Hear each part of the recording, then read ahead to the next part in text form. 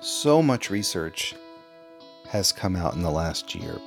Hello, I'm Adam White, licensed acupuncturist, www.healthcmi.com. Today, acupuncture post-op osteoporosis fracture recovery discovery. So this one came out and was published at healthcmi.com on December 27th, 2019, showing that acupuncture aids compression fracture recovery. Fujian Provincial Geriatric Hospital researchers demonstrate that acupuncture improves recovery following surgery for osteoporotic vertebral compression fractures.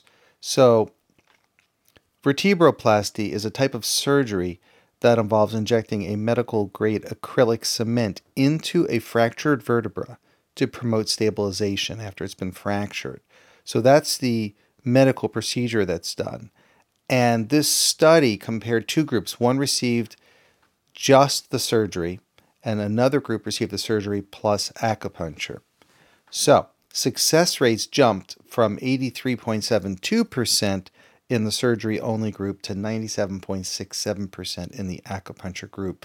So, really great news for people with an integrative medicine protocol. If you go to news, when you go to HealthCMI, click on news and look for the article entitled Acupuncture Post-Op Osteoporosis Fracture Recovery Discovery. You'll see all the details of the study, the acupuncture points used, which are also very interesting. We're going to see standards like Mingmen do for GV4, which is right there at the spinal level, great for bone regeneration, and do 14, GV14 or Dazoi, right? Dazoi Mingmen. And that one we use a lot for febrile diseases and inflammation, but also at the opposite end, towards the top of the spine under C7, another great way. And other points, GV3, GV9, GV20, so Bai Hui, Ya Yang Guan, Zhi Yang. And we expect local points at the spinal region to be there. And then several secondary points were mentioned. And if you go to the article, you can see all the secondary points. Some of them are in the paravertebral area, some are not. What the important takeaway from this is very simple. That a surgeon's going to go in and do their job. But the patients still have to heal well. That means several things. How quickly can inflammation come down? How can we avoid adverse effects like complications, including infections? This is where a lot of the research is showing that acupuncture prevents things like rejection of implants in terms of hip implants after hip replacement surgery or partial hip replacement surgery, and so on. Bone plugs in the ankles when ankles are injured. For example, a simple turtle electroacupuncture around the area will prevent the body from rejecting it. Even if that patient has had multiple implants with multiple rejections and antibiotics weren't working. Why? Let's say hip implant. Because the blood circulation isn't getting through there, so the body is not draining out the toxins, nor can the antibiotics get the proper circulation to work in that area without good blood circulation and drainage.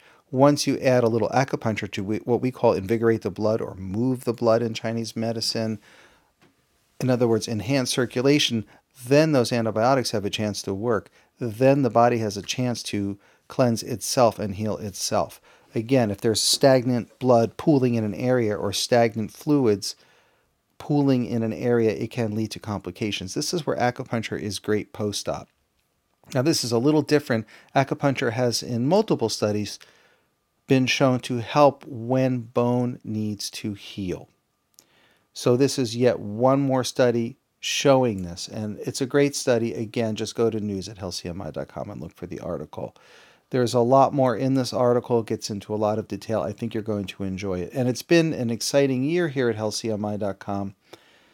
Up and coming, another one from the Journal of American Medical Association in conjunction with Australian and Chinese researchers is showing that acupuncture reduces pain for cancer patients. And this is just on the heels of another article that came out in the Journal of American Medical Association showing that acupuncture prevents xerostomia, that is severe dry mouth, for people getting radiation treatments for cancer. So there's a lot there in integrative medicine support.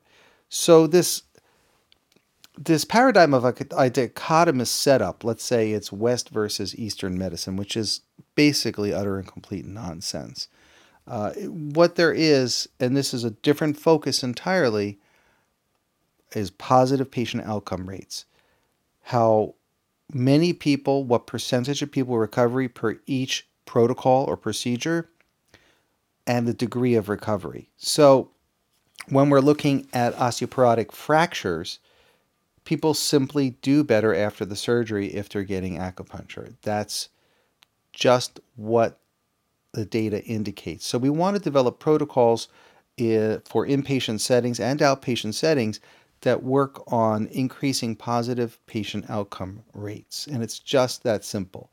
And in the healthcare system, to give you a little background, we did have what we call the gatekeeper model for many years. Now, the gatekeeper model was you went to a particular doc that was approved by, let's say, your insurance. This is more typical in the United States. And that doc would then direct traffic to whoever that doctor deems. So the doctor says, you need to see this surgeon, you need to see this physiatrist, you need to see, and so on and so forth, right?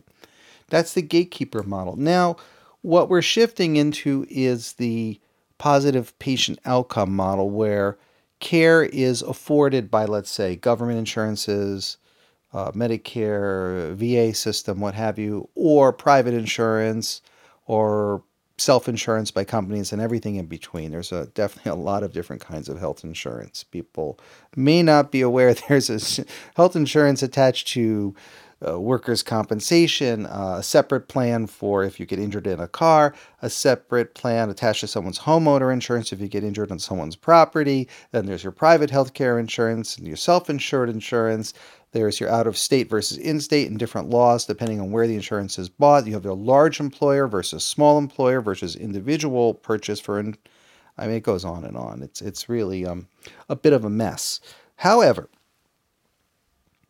when we look at positive patient outcome rates, regardless of whatever system of delivery for payment is, all of it needs to encourage one thing and one thing only: the optimized treatment for the patient to get them better. So what are the protocols that are not effective, and in many systems considering cost effectiveness, to get the person not from point A to B, but from point A to Z, where we've moved on. We've done everything that medicine can do, and we've done it in the most optimal way to get the patient better efficiently and quickly and completely. So this is what we're really looking at with the research with positive patient outcomes. It's a little different than the gatekeeper model where a person simply decides. This is more research-based, and this is the type of research we're looking at today. So hopefully that's a little background on the healthcare system. And I know globally that is a huge issue about healthcare delivery. There's so many issues that come up. Who is going to pay for the insurance? How is someone going to get reimbursed? Who is the person who employs the doctor? Then there's access to care issues. How does someone get to the doctor? Are there people with that specialty in their area? Then there's certification issues. Who gets certified for each specific procedure for different types of things? For example, if you're a dentist in Florida, you can do facial cosmetic surgery, but not in California or something like this. There's so many ins and outs. And what a lot of people don't realize is that healthcare in the United States is a states' right. So there are insurance commissions and regulations for medicine in each and every one of the United States individual states. And while there are federal rules as well, the states basically have the most say in a lot of this. So, for example, if someone's insurance is not paying for something, you go to your state insurance commissioner, for example.